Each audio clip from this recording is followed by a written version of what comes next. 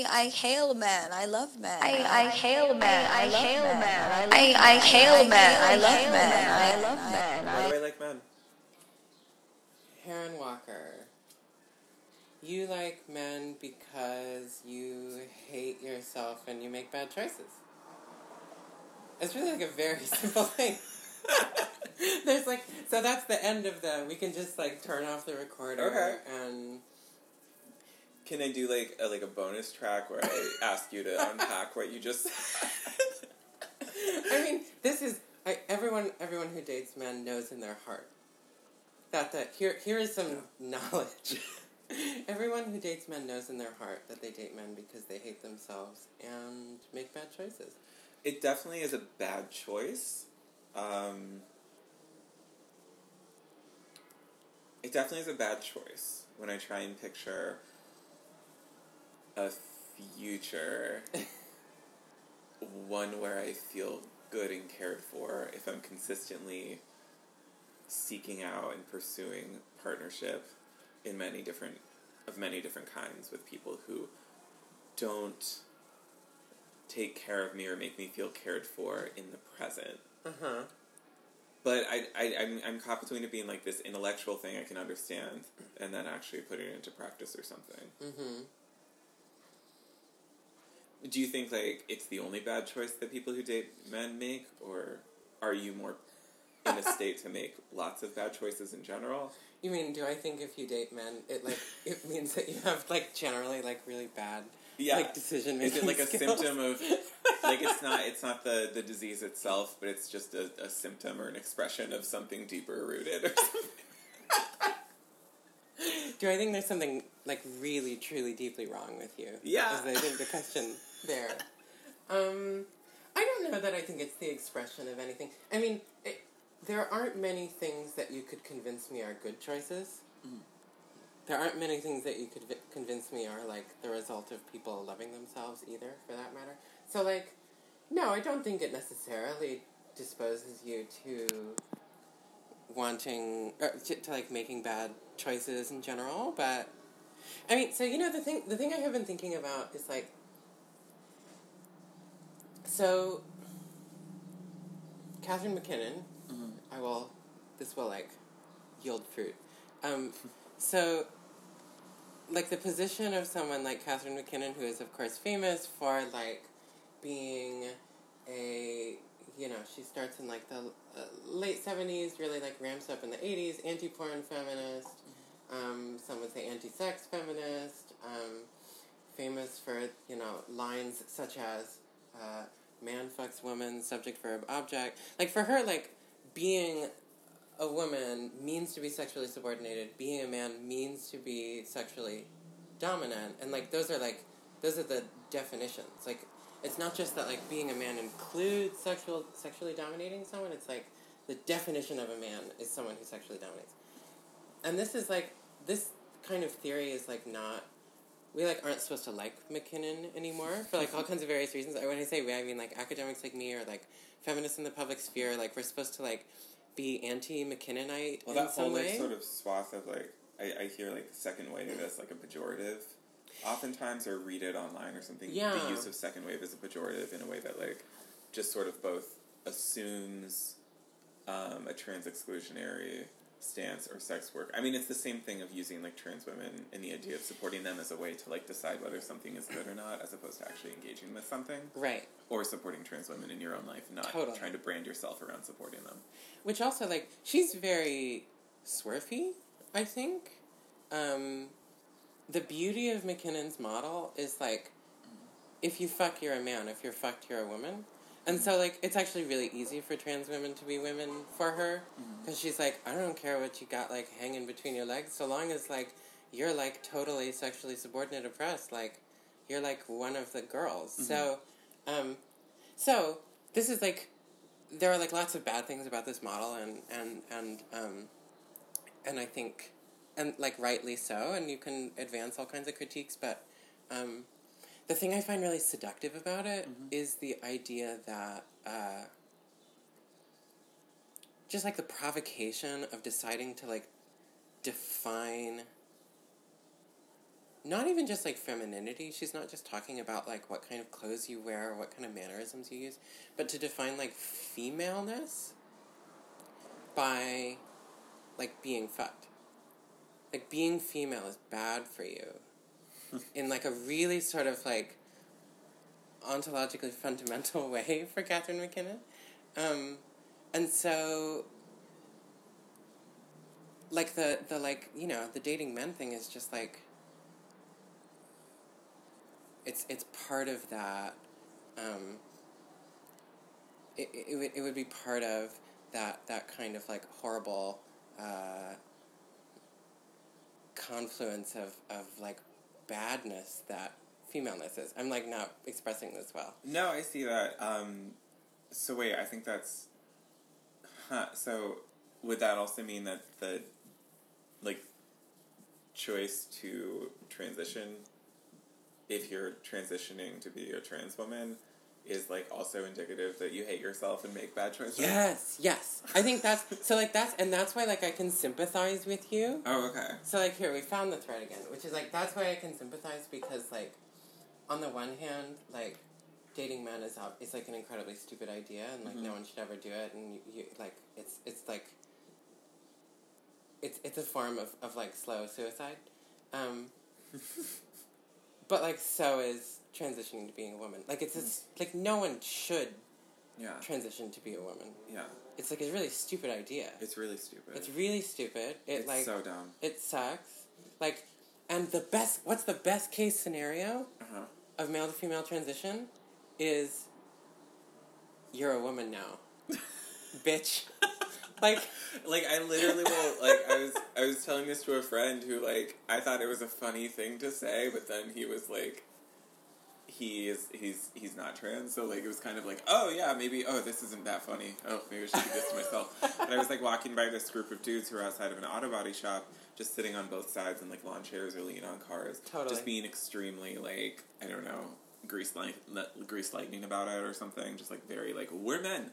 And in my head as I walked by, because it was one of the first hot days of the year, so I wasn't, like, wearing that much clothing, I was like, they're going to say something. In my head, I'm like, they're going to say something, please be misogyny, please be misogyny, please be misogyny. And they were, like, started talking about my ass, and I was like, oh, thank God it was misogyny. And then telling this to someone else later, he didn't sort of see, like, the relief or the humor in it. So yeah, it really is just like, oh, please let me get to the point where it's just misogyny. Yeah, absolutely. It's like a weird aspirational goal. Yeah. So, like, I really like the idea of, like, thinking about transition as, like, because the thing they don't tell you, right? Like, the thing that they don't put on the bottle under the, like, side effects may include... The Crystal Light Transition. Is...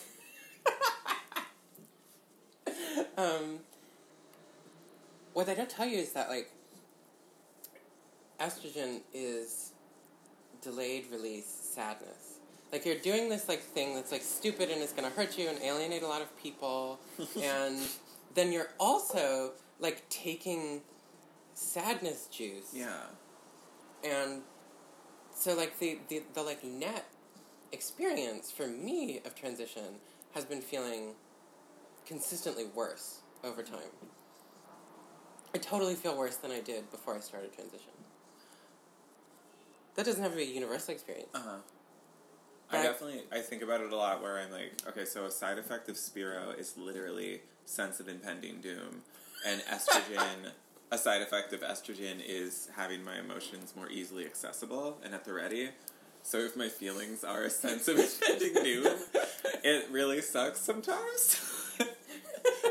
Just like... especially when there's, like, a real-world experience that I've chosen to, like, make that feel, like, not just a sense. But do you regret that choice? That stupid choice you made? No, I don't regret it. I don't regret it. I feel better worse. You feel better worse? I feel better worse, yeah. Why? Because, I mean, I'm trying to say that in a way that doesn't, like, redeem it through feeling better.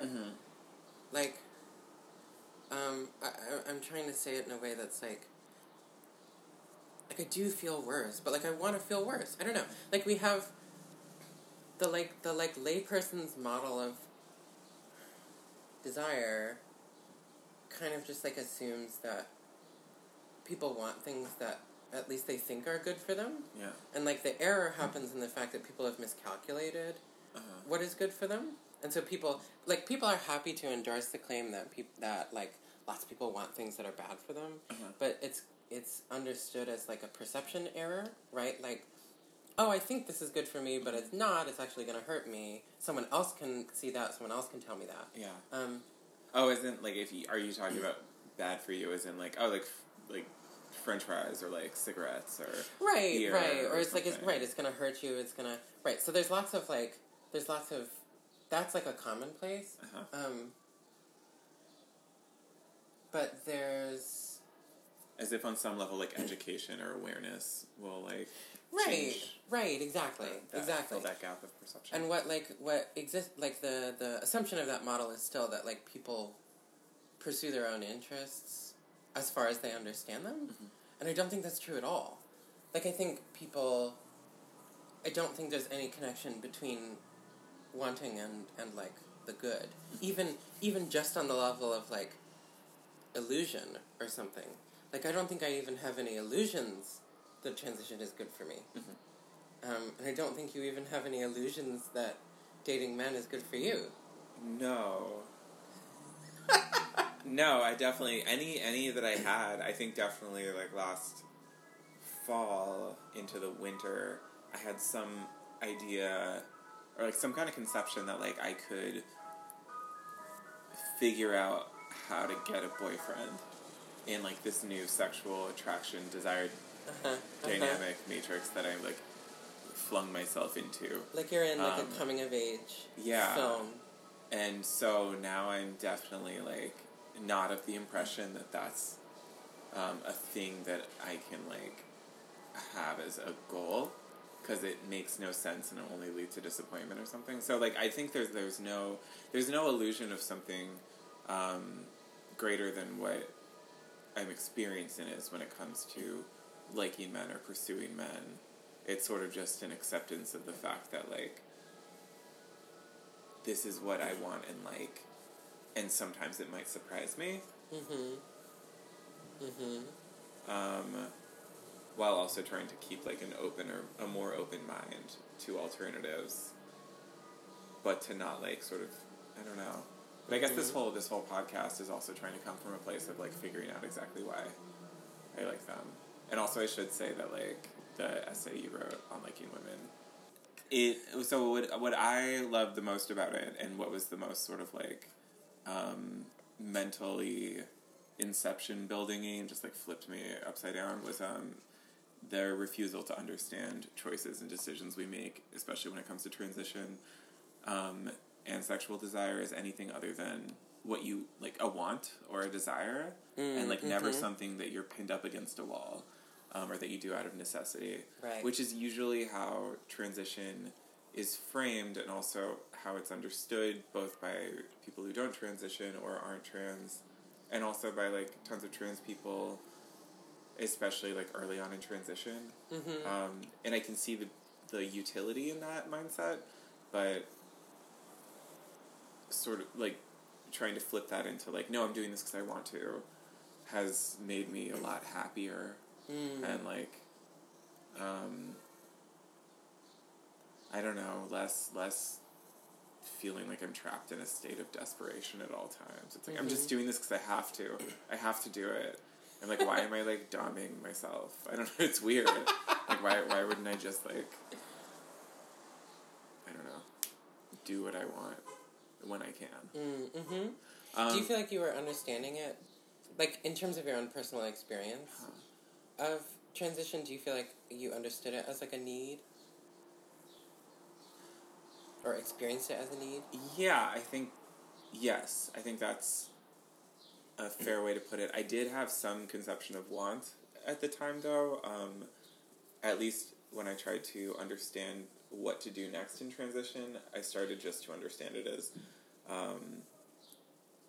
like a consequence of transitioning or deciding to transition was that I suddenly became more aware of things that I want, and I could express that want, or I could identify it, or I could act on it, even just down to, like, if I go to an acquaintance's birthday party at a bar. I remember doing that a month or two into transitioning, and realizing 2 sips into my drink that I, like, didn't really know anyone, I didn't really want to be there, and I didn't really feel like I didn't want to get to know anyone. I just wanted to, like, go home, or, like, go see someone I actually like.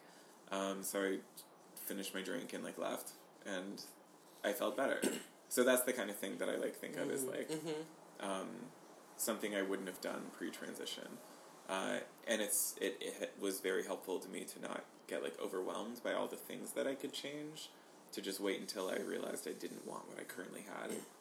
So, like, hair, hormones, trying to, you know, change, like, legal name or something like that, which I've been, like, dragging my ass on.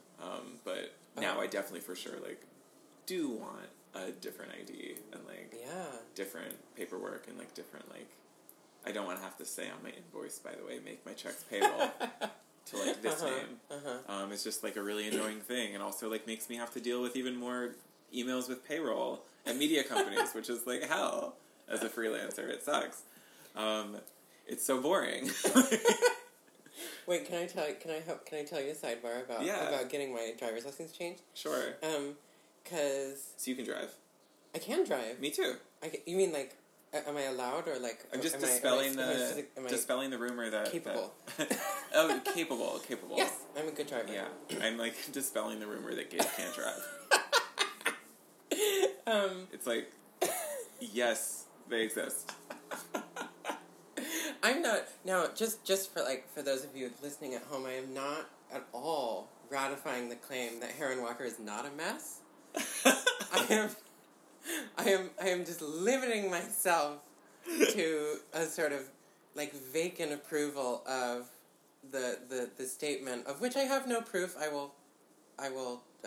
should add that Harron can drive. Okay. My driver's license... I drove, like, a year and a half ago and did great, okay? I, like, parallel parked a U-Haul moving van. In 2016. But I mean, you know, the question, you know, really, I think, Harron, the question that, like, you and I have in common with Caitlyn Jenner is... Old Siege. Will we be able... Old Siege is... Will boobs affect our driving? Yeah. She was talking about golf. Wait. We'll take it like an old girl like me. She's literally like, will boobs affect my golf swing? I'm just hearing her shout out the names of, like, hole in one. Birdie. Wait, it's turning into Goofy. Oh my god. I love doing shitty Caitlyn Jenner impersonations, and the beauty of it is that it's hilarious, and the curse of it is that, like, you have to be so selective of who you do it with. Yes, you do. Absolutely. Okay. Did I make a good choice in doing that now with you? Yes, you made a great choice. So you made a great choice. It was a good choice. Cool. That was a good choice. You still hate yourself. Yeah. Clearly.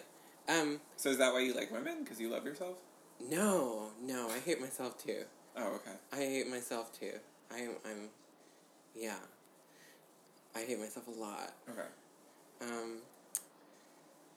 No, and I can talk about the women thing in a second, but yeah. Driver's license. I went to the DMV, and it was like, oh my god, the New York DMV, like, this is gonna be horrible. And so I had done all my homework. I, like, had my, like, judge thing, my judge approved certificate from the court. I had promulgated that in the newspaper. You have to, like, go to this Irish newspaper and, like, put it in the paper so that it's real. So I had all of that. Do you have to do it in your birth town, as they don't say, as in your place of birth, or could you just do it, like, anywhere? No, you can do it anywhere. Oh, cool. So they literally send you to a specific, it's the Irish something, I forget what it's called. They send you to a specific newspaper because it's the cheapest newspaper in, like, whatever the right area is to promulgate it. And then you bring a clipping back to the courthouse. So I went to the DMV, literally, and, like, had all of my stuff, and, like, came up to the woman, and she was like, so I said, okay, I'm changing my name, And she said, okay, do you have this? And I was like, yes. And do you have A? Yes. Do you have B? Yes. Do you have C? And I just, like, gave her all of my things. Mm-hmm. And she then, like, takes them all. There's, like, a beat. And then she looks up at me and says, like, you have just made my day. Thank you for having everything. Like, people come in here all the time and, like, they don't have something and I tell them they don't have it and then they get angry at me and they think it's my fault. And, like, you just, like, made my day. Its finest. It's just, like, it's, like, there's so many, it's just, like, she's working this terrible job. Oh, God bless the people at the DMV. Oh, my God. Not only do they have to deal with people at their worst all the time, they also are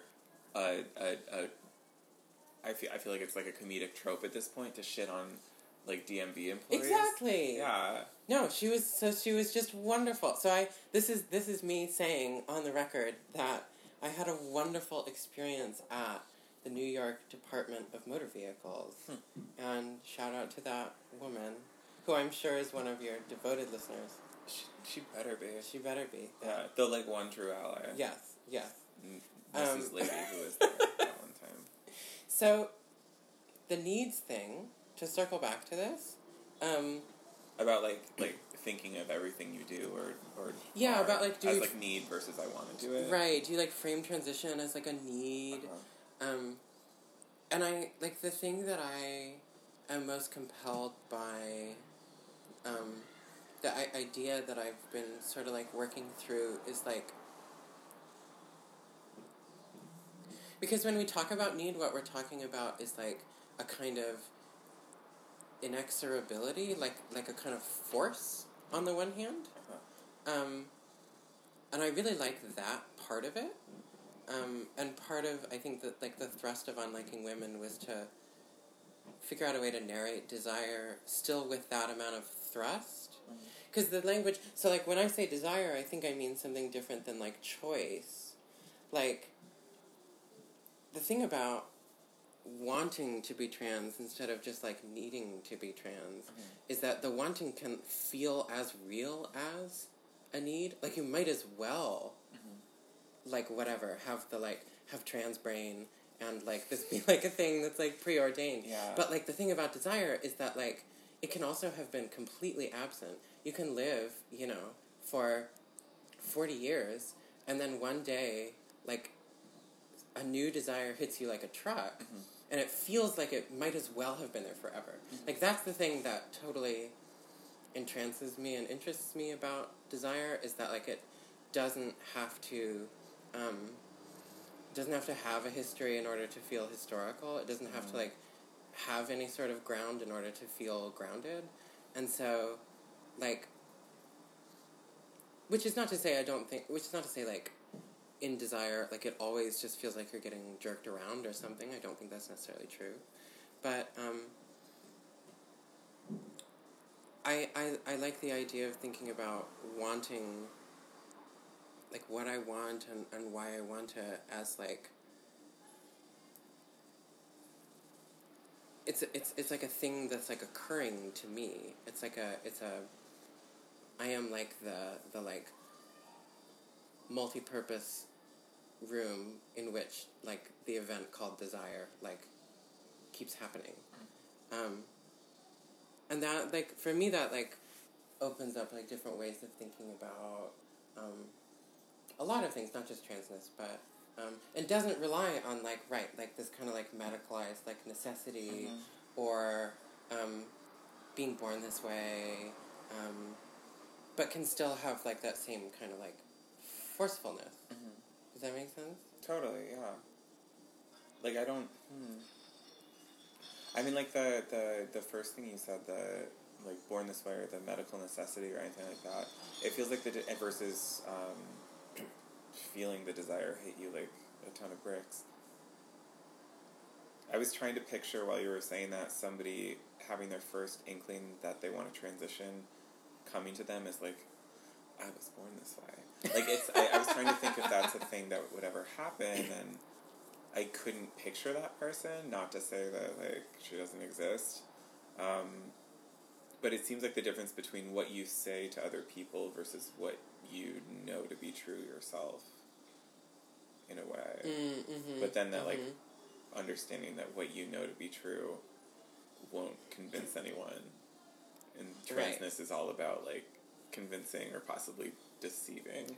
That's absolutely deceiving. Yeah. And that's how you, like, and I think, like, I don't know, can we reclaim lying? Yeah, I lied all the way on the bus today. It was great. No one, like, gave me shit because I'm a really good liar, apparently. Like, you are. It's classical. I mean, it's genetic, probably, if you're trans. But this is coming back around to my weird appreciation for Kitty McKinnon, which is the notion, which, like, I don't know if I actually endorse this intellectually or politically or whatever, but just, like, as a claim which can be put on the table and, like, picked up and tossed around and like dealt with, the idea that, like, femaleness is being fucked in a kind of like definitional ontological way is something that I think about all the time. I think about it all the time, and it, like, in all kinds of different contexts. So the ass is like the the ass is like the window through which I peer onto this claim. I just pictured you with, like, a telescope, like one of those old-timey pirate ship captains, like, huh. And, like, it's a great equalizer. It speaks to everyone's capacity for getting fucked, and therefore womanhood. I mean, as I under her, as I have to quote my own Twitter, there are two kinds. Which I never do, especially 4 times in the 20 minutes before we started recording. To quote my own Twitter, there are 2 kinds of people in the world: women and liars. Which is just, like, almost a Britney Spears lyric, but, like. Yeah. It kind of sounds You know that song Circus, right? Oh, yeah. Yeah. 2 kinds of people in the world, those who entertain and those who observe, which I think also holds true to what you said. Right. Yeah. It sounds like I'm saying, it could sound like a totally, like, jilted heterosexual kind of, like, there are, like, women and then all men are liars. But what I actually mean is that there are women and then there are people who are lying about not being women. Yeah. I think that's fair. This is straight Valerie Solanas. This is, like, literally what this Scum Manifesto says, is that, like, all of patriarchy, all of patriarchal culture, the whole kit and caboodle is, like, a massive attempt by men to deny the fact that they are women. Oh, yeah. Like, human civilization is an attempt, it is like a historically, globally orchestrated attempt to deny the fact that men are women. I would buy that for sure. It Obviously, we're both very biased. Yes. I would buy that for sure. It's making me think of how sometimes I just look at some men or interact with them and I'm just like, you're just like, you're putting so much effort to just keep it all together. And by it, I mean, like, the idea that things are fine or things are good. I'm good. Everything's good. Like, it would explain to me if every man is secretly trying to repress the fact that he is not a woman or something, or deny that, it would explain to me why men are so short-tempered, why men get frustrated so easily, why men don't communicate at all or clearly or often enough, why men are resistant or stubborn to different changes, why men have an almost obsessive, compulsive way of understanding and pursuing the things they like, all the way down to, like, oh, well, my wife's body changed, gotta get a new wife, I only like this kind. Right. Like, instead of that just being, like, misogyny, what if that's, people with OCD who only eat yellow foods or something, or, like, I can only have mashed potatoes in bed. It's like, well, would you like some broccoli? Like, no, just mashed potatoes. At the table? No, in bed. Right, I'll be taking this to my room. I mean... But with women instead of food. Patriarchy is just one big clench. Yeah. That's the thing. Oh, they're literally clenching up their doorway into womanhood. They're right. They're universal vagina. Like a universal remote. Like a universal remote? Did you just say that? I said a universal vagina like a universal remote. Oh, yeah. Goes with anything. Well, some men are exploring it more publicly. Like, I feel like the rise in comfort among, like, a broader population of people in talking about getting their ass eaten or talking about, like, maybe even getting pegged or something, I feel like speaks to, or even just, like, a finger in there or something, among people who, like, historically have been resistant to admitting that. Even to the people they're having sex with. Right. Who they want them to do that to them. Totally. Them. Totally. But there's something like both really like sort of lovely about that and like really bad faith about it.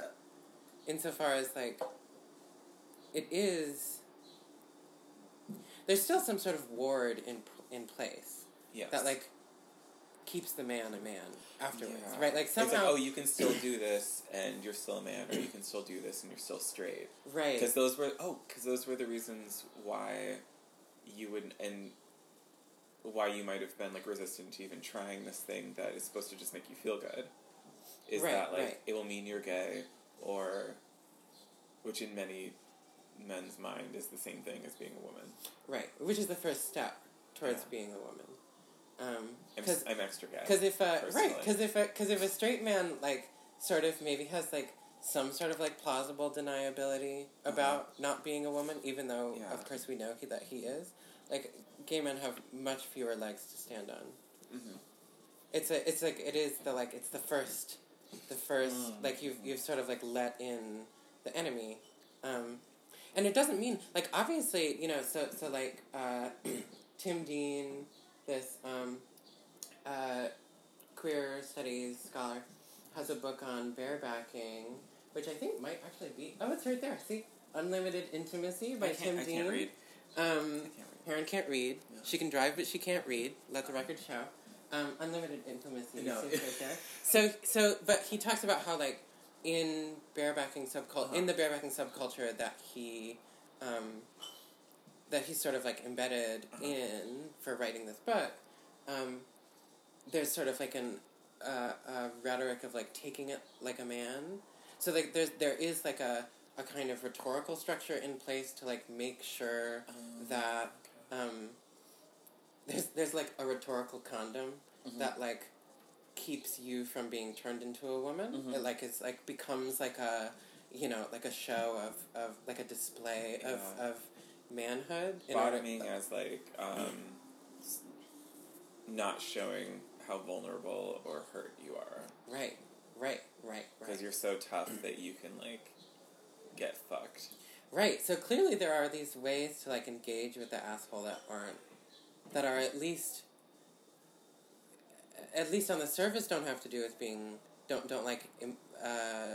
require that one gets feminized. We could, like, argue about that, but yeah, so like there are totally ways that like it gets rationalized, but I don't know. Maybe there's still something a little dishonest about it. Like so you're saying the bad faith thing comes from like so on the one hand it's like, isn't it great how like straight cis people are like, I'm, like, open and comfortable talking about getting my ass eaten or, like talking about my girlfriend fucking me. But take that one step further, and it's actually... Is it that great when they've just essentially redrawn the borders or the boundaries of their secure, powerful identities or something? They just expanded... Oh, it's like an expanding of what the powerful identifier is or something. Right. Or there's, I can still be a man. I can still be straight. Or for straight men, I think... And now I can do this, too. Right. Or something. Or there's, like... So I think, like, in the case of, like, men who sleep with men... Like, straight men who sleep with straight men. Which is obviously, like, a category. MSM. I hope we didn't, like, blow anyone's mind. Have you read Not Gay? one of the things she talks about is like sex among members of the military, right? Where there's like these like humiliation rituals that are part of someone's asshole. Yeah, so these like really, really like kind of abject like performances of not even performances, abject like sex acts that involve often like really sort of like very like they're not just like anally oriented. It's like very, very extra anal. And my theory about that, especially because we're talking about like we're talking about like the U.S. military, is that there's like bottoming there is like incorporated under straightness. It's like in order to like not become a woman, which is always the fear, if we've established that like the problem with men is that they are in denial about being women. These like elaborate sort of like homoerotic or just homosexual rituals are like so as to like detour bottoming into male homosexuality. It's like instead of being feminized, you just become sort of like gay for a minute, and it like keeps you from accidentally like popping out in heterosexuality, but like on the wrong side as the woman. So it's like even those humiliation rituals are, I think, still like a kind of very like complicated reaction formation against being made women. So it's like, that might happen. That something might turn you into a woman. And so you go ahead and you do it. You go ahead and you bottom. You eat the trash out of someone's ass. You like, or you suck off all the guys on your floor. Like, whatever it is, these crazy rituals. And you do that as like a sort of like inoculation. Again, it's like getting getting like a couple of the... Like you made it out the other side. Right, exactly. Or like a witch. It's like if you throw her in the lake or something, and with a boulder strapped to her, and she does come up. Back to what you were saying. It actually would it's like be a your shot. witch. It's like a shot. It's like you put a little bit of the disease into you, which is like and it witchcraft. treats your body. Vaccination. Which is like witchcraft.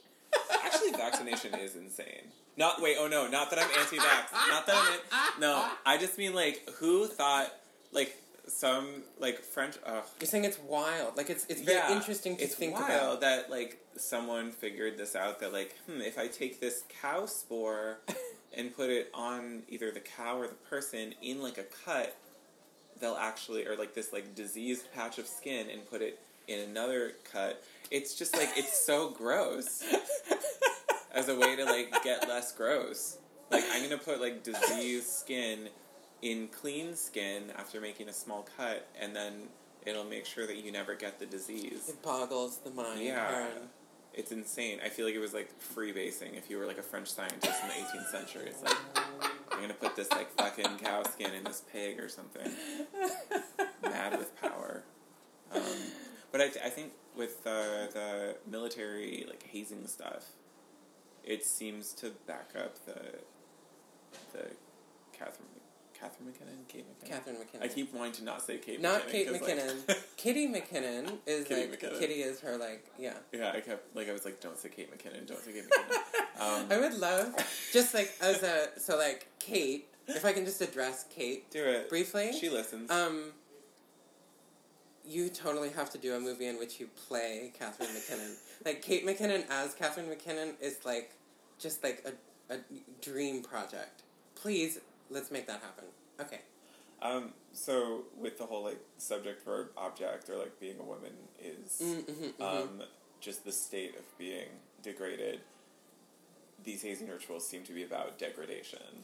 And, like, opting into a sort of, like you're gonna be, you're being degraded for our pleasure right now, or like it's and through like being degraded and then hopping back out, it's but like fun.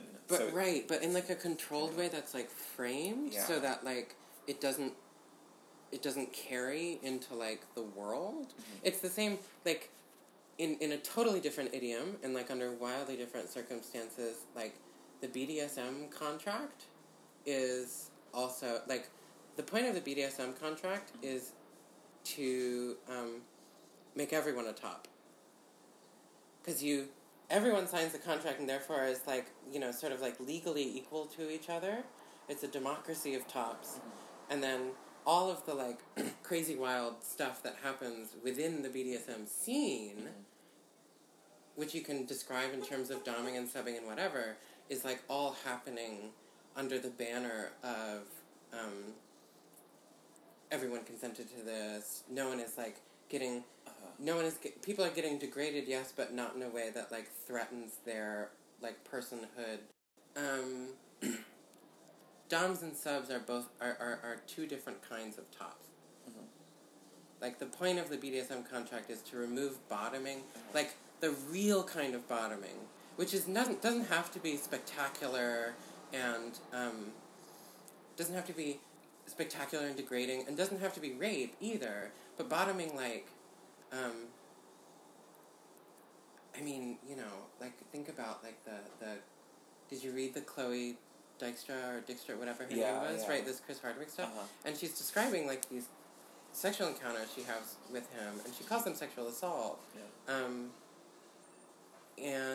but they're incredibly banal, right, like, there is, like, a sense in which she's just, like, getting fucked. Yeah.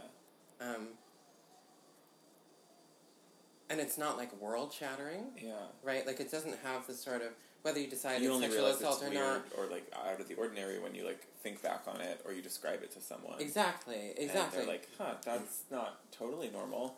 But in the moment, it's, like, part of this, like, kind of weird, like, continuity. You're just, like, kind of still, like, well, I guess this is, like, my life, I guess. And, which is, like, this is not to say, I don't want to reduce everything to, like, that medium piece, but, like, on some level, like, that was, the question in the piece was, like, why? Yeah. And she attempts to give an account for it, and says, like, I felt like I was, if I just kept digging, I would hit water eventually. Mm-hmm. But that's not, like, just describing an abusive relationship. That's just, like, describing heterosexuality. Yeah. Right? Yeah. There's, like, some faith that plays a fundamental role that convinces you of a possibility that... I've also described this in the past as almost like liking men sometimes feels like a nostalgia for something that I've never actually experienced. Oh, that's so fantastic. Yeah, it makes me think about Lana Del Rey a lot, too. Yeah. Because so much of her imagery and everything, I mean, it's, like, all about sort of this, like,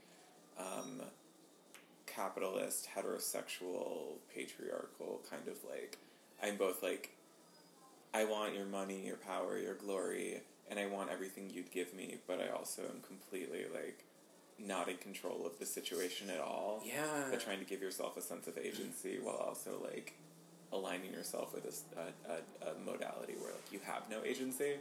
Yeah, because that's the thing about Lana, is that it's, like... And there's the Americana and the nostalgia and the, like, sort of vaguely, like, make America great again adjacent shit going on, too. Yeah. I mean, there's, like, on the one hand, this, like...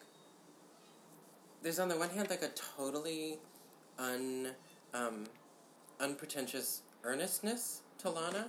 Like, she really does... Yeah. Just, like, want... the man who is usually usually the addressee of the song. Mm-hmm. Like, that's, like, so real and you know, she's not, like, routing it through, like, some kind of political project that's gonna, like, make it part of something that's okay. She's not, like, reclaiming heterosexuality in some sort of feminist way. Like, at all. And then on the other hand, there's, like... She's been very averse to the question of, like, are you a feminist? Right. And she's just like, why are you asking me this? Like, ask me about astrophysics. I think that's fascinating. I was Googling about astrophysics before you started this interview. So, like, she's got this thing on the one hand, this, like, real earnest optimism. Uh-huh. But, like, that optimism doesn't feel like excitement and joy and like, happiness. It feels like this, like, sun-bleached, dry, flat, like, kind of, like, I mean, she has, like, dead affect, right? Like, these... Or what is the song from the first album where she sort of, like, sings It's like Oh, it's like the Off to the third song. Races? Yes, Where Off to she's the like, Races. She goes from like, oh, that was the first one where it was like, oh, she's doing something interesting here. Yes. Because where she suddenly Yes. turns into her like internal voice to then her like, ooh, daddy voice. Yes, Yeah. yes, and this like, she's sort of singing, but it's like her voice can't even. It's as if she's been asked to sing, and like this is all she can muster. And what she's saying is like, I'm gonna put on my red dress and you're gonna look at me, and like it's describing this scene of like preparing herself for him to enjoy her, and she like can. It's like all she can. That's like all of her in that moment is just this sort of like, this like falling. She can't maintain the tone. Yeah. She can't. And I find I'm so compelled by it. Yeah. It's like definitely a thing that like, even the songs where, cause her most recent album, I've loved so much, partially because like, there is some sense of like joy in it, which was unexpected. She's smiling on the and album the cover. But it's like also like, but the songs themselves, even the ones that like, if you were to listen and not like, actually, if you were to hear them but not listen to the words, you would think like, oh, that's a lovely song. But even like the one that's like Brooklyn Baby or like Groupie Love or something. Like Groupie Love sounds like such like aesthetically a very loving, warm, caring song, but it's all about like watching this dude you sleep with sometimes from the audience and like hope that everyone watches him watching you, or like that when he like winks at you everyone sees it, and it's still a totally subservient, totally like conditional relationship she's describing, one where she's just like holding out for like one more hit of this guy, and that seems like a really consistent thing with her. Like a lot of the themes of her, or the stories in her songs are about like a woman who's just like waiting to the next time she can get another hit, like it's an addictive thing, or like something that sustains her. The real source of sustenance is that encounter with that man, and the thing that keeps her going in between those like hits of sustenance is like thinking about how he'll like respond to her and what a good job she'll do. There's a desperation to it, but that's never like frenzied desperation. Always like, I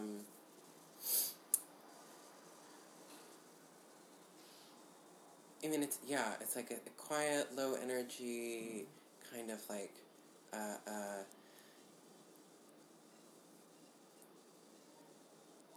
don't know the word. I mean, I really, I really like that we're talking about Lana. I think she's like a really good figure for like this question of like, why do I like men? Yeah. Like, Lana Del Rey likes men. Oh yeah. It's not clear that Lana Del Rey likes liking men.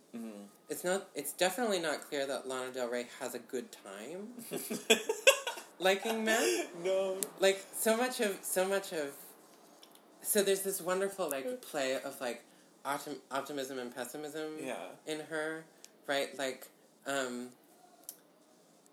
what is the line? I was something looking to get fucked hard, right? Like in the land of gods and monsters. That's that song. But she's totally like dedicated to this project of liking men, and it's like clearly like diminishing her. It's clearly like sapping her and like turning her into like kind of a husk, or like a mannequin, or a she's like having herself like emptied out in pursuit of this, and she's gonna like keep doing it. Yeah. I mean, keep doing it, Lana. Yeah, please. Yeah, I don't get any sense of there's a growth when it comes to, or there's like it's not a dynamic relationship. Sometimes it seems like she's approaching it in new ways, but never something that's sort of like, I've learned my lesson. Yeah. I don't think she learns anything. No, and like, and you know that like Lana, like the persona Lana Del Rey, like you would like to like spend time with her, but like the last thing you want to do is, like, go and, like, have dinner with her and her boyfriend. She's also someone who, at least the persona of her that, like, is all over her music, is immediately, I think, of that friend who you, like, had to stop hanging out with because all she does is, like, complain about her boyfriend. Right. Or, like, Right. in ways that are also sort of, like, this isn't a good relationship. Right, it's like, this guy is fucking trash, Lana. Yeah. And so, like, her only friend becomes her boyfriend and her boyfriend's friends. Yeah. Because, like, whoever her boyfriend happens to be at the time or something. Because, like, all of her friends eventually were like, you don't listen to anything I say, and I don't want to listen to anything you say. So, we're at an impasse. And there's something, and I think, like, the appeal is that there's something so, like, brutally honest about heterosexuality. Yeah. There. Like, that she's just, like, really, it's, like, a really, there's something really faithful about that kind of representation of, like, what is it like to like men. Yeah. / also be, like, a woman who likes men. Especially when most other depictions of womanhood or liking men are either just, like, love is great and good, or, like, I don't need you anymore, like, oh, Pussycat Dolls. Huge liars. I love the song, but, like, I don't need a man is, like... I don't know, Nicole Scherzinger just, like, lied for 3.5 minutes. I love that song so much, but it's like the anti-Lana honesty thing. Just, like, I don't need a man to make me happy. I'd rather just be free. Or, like, I don't need a man to make me happy. I'll do it on my own. I forget what the lyrics are exactly, but it's definitely, I don't need a man to make me happy. And it's, like, can't relate. Literally cannot relate to that sentiment. Oh my gosh.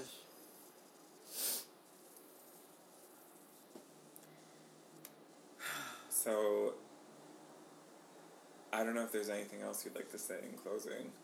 In closing. Yeah. Do you think that so with Lana, I was saying, like, there is no, like, sort of growth or dynamism to that relationship? Do you see possibility for someone who, whether they're, like, men or women, do you see, like, that relationship with Desire as a dynamic one, or one that you're, like, more trapped in? Do I think there's hope for you? Yeah.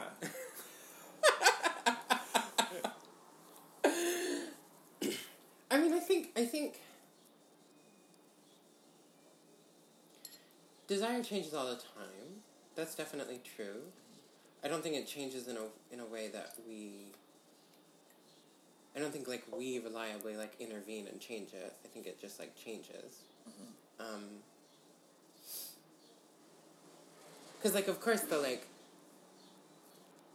what, like, the separatist in me wants to tell you is just, like, don't date men. Like, yeah. You idiot. Like, feminism is the ideology, lesbianism, separatism is the practice. Oh, right, exactly, right. It's like, it's the only, that, like, is the only logical extension of feminism. We have, like, sort of, like, repressed that because, like, separatism doesn't actually work, and we were really embarrassed by it. But, and it led to, like, a lot of, like, shitty music. But, on, like, fundamentally, in terms of principles, yeah, like... Oh, yeah, like, Beyonce's best music has been all about her husband. Right. Like... You can go back and read these, like, lesbian, like, periodicals, these, like, underground lesbian magazines from the 70s, and, like, find women being like, I'm conflicted because, like, I don't really like the music that we play at our things, but, like, I know that, like, ranking music is, like, hierarchical and patriarchal, but, like, also, I feel weird because I don't like it.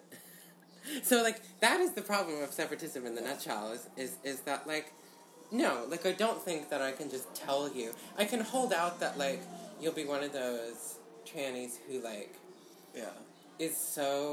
becomes so infatuated with, like, the image of herself as a woman that she just, like, confuses that with liking women, which, like, is totally a thing. You could, like, go full Gigi Gorgeous.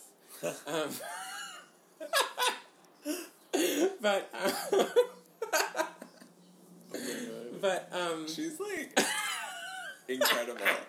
She's incredible. She's incredible. God bless her.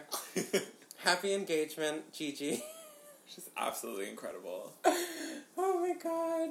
And you can find yourself a nice little Justin Bieber butch like she did. I almost did, but she had a fucking primary, and I'm not going to kill myself to be someone's secondary. Let the record show. But so there is hope, then. Yeah. There I is still hope. get some DMs from her sometimes There's when I look hope. like a slut on my Instagram stories. So there's hope. In terms of men, what advice can I even give you? I don't know. Like, you're gonna... this is the thing. Is you like, don't have to. That's not like a No, I segment know. on the No, I show know. or But, like, something. this is the thing. Is, like... I'll say one more, like, Me Too related thing. Okay. Which is... I've been thinking a lot about the Aziz Ansari story. Mm-hmm. And Grace, in that story, the woman they call Grace. And what she says to him, at some point in the encounter, it's not even when she leaves, but at some point in the encounter, she says to him, you guys are all the same, you guys are all the fucking same. Yeah. And it's one of the, like, most striking moments of the piece. And the thing about that statement is, you guys are all the same means I've been here before. Yeah. I recognize this. And it means I will be here again. Like, maybe she's not going to go on another date with Aziz Ansari. Mm-hmm. But if you guys are all really the same, then, like, the next date will be this also. Mm-hmm. It'll be a different version of this, but, like, it will be the same thing.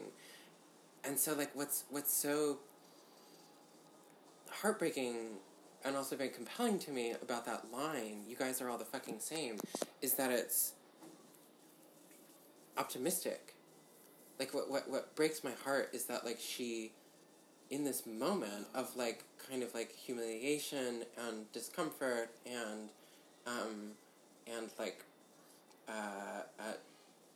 he's being awful, like, the thing that is hurting her, the thing that's, like, digging into her is, like, her own hope. Mm-hmm. Like, she believed that he wouldn't be, like... She believed that he wouldn't be bad, and then once it turned out he was bad, she's gonna go on a date. She's already been on dates with other people. Uh-huh. I don't know, it's like, they literally gave her a name that means one more chance. Oh, God. Right? Like, yeah. Like, I can, so I can sit and hope that, like, not hope that you have such a shitty experience that, like, it turns you off to men forever, but, like, I can hope that, like, somehow, at some point, your hope will become so brittle that when someone applies pressure, it breaks, and something else happens. Uh-huh. But, like...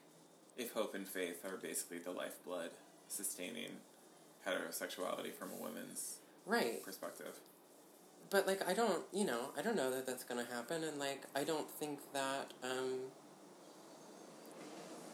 the thing that kind of sucks is that, like, on some level, you don't want that to happen either. Yeah. You like your hope. Yeah. You like men. The premise of this podcast is that you like men. Like, that in and of itself is just, like, it's you like men whether you like it or not. Mm-hmm. And so there's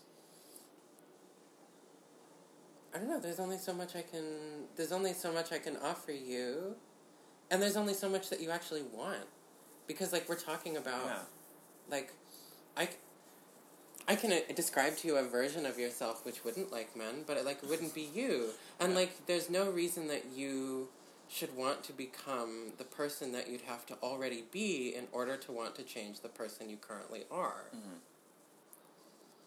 Like, there is a different version of you that exists, but, like, and maybe she doesn't like men, but, like, you as the man liker are not going to get there through liking men. Yeah. And there's no reason that you would want to become her, because she doesn't want the thing that you want. So, like, yes, people change, but also, like, I respect not wanting to become someone that you'd only want to be if you were already not yourself. Mm-hmm. I respect that. So that's one good thing I'm getting out of liking men. Your respect.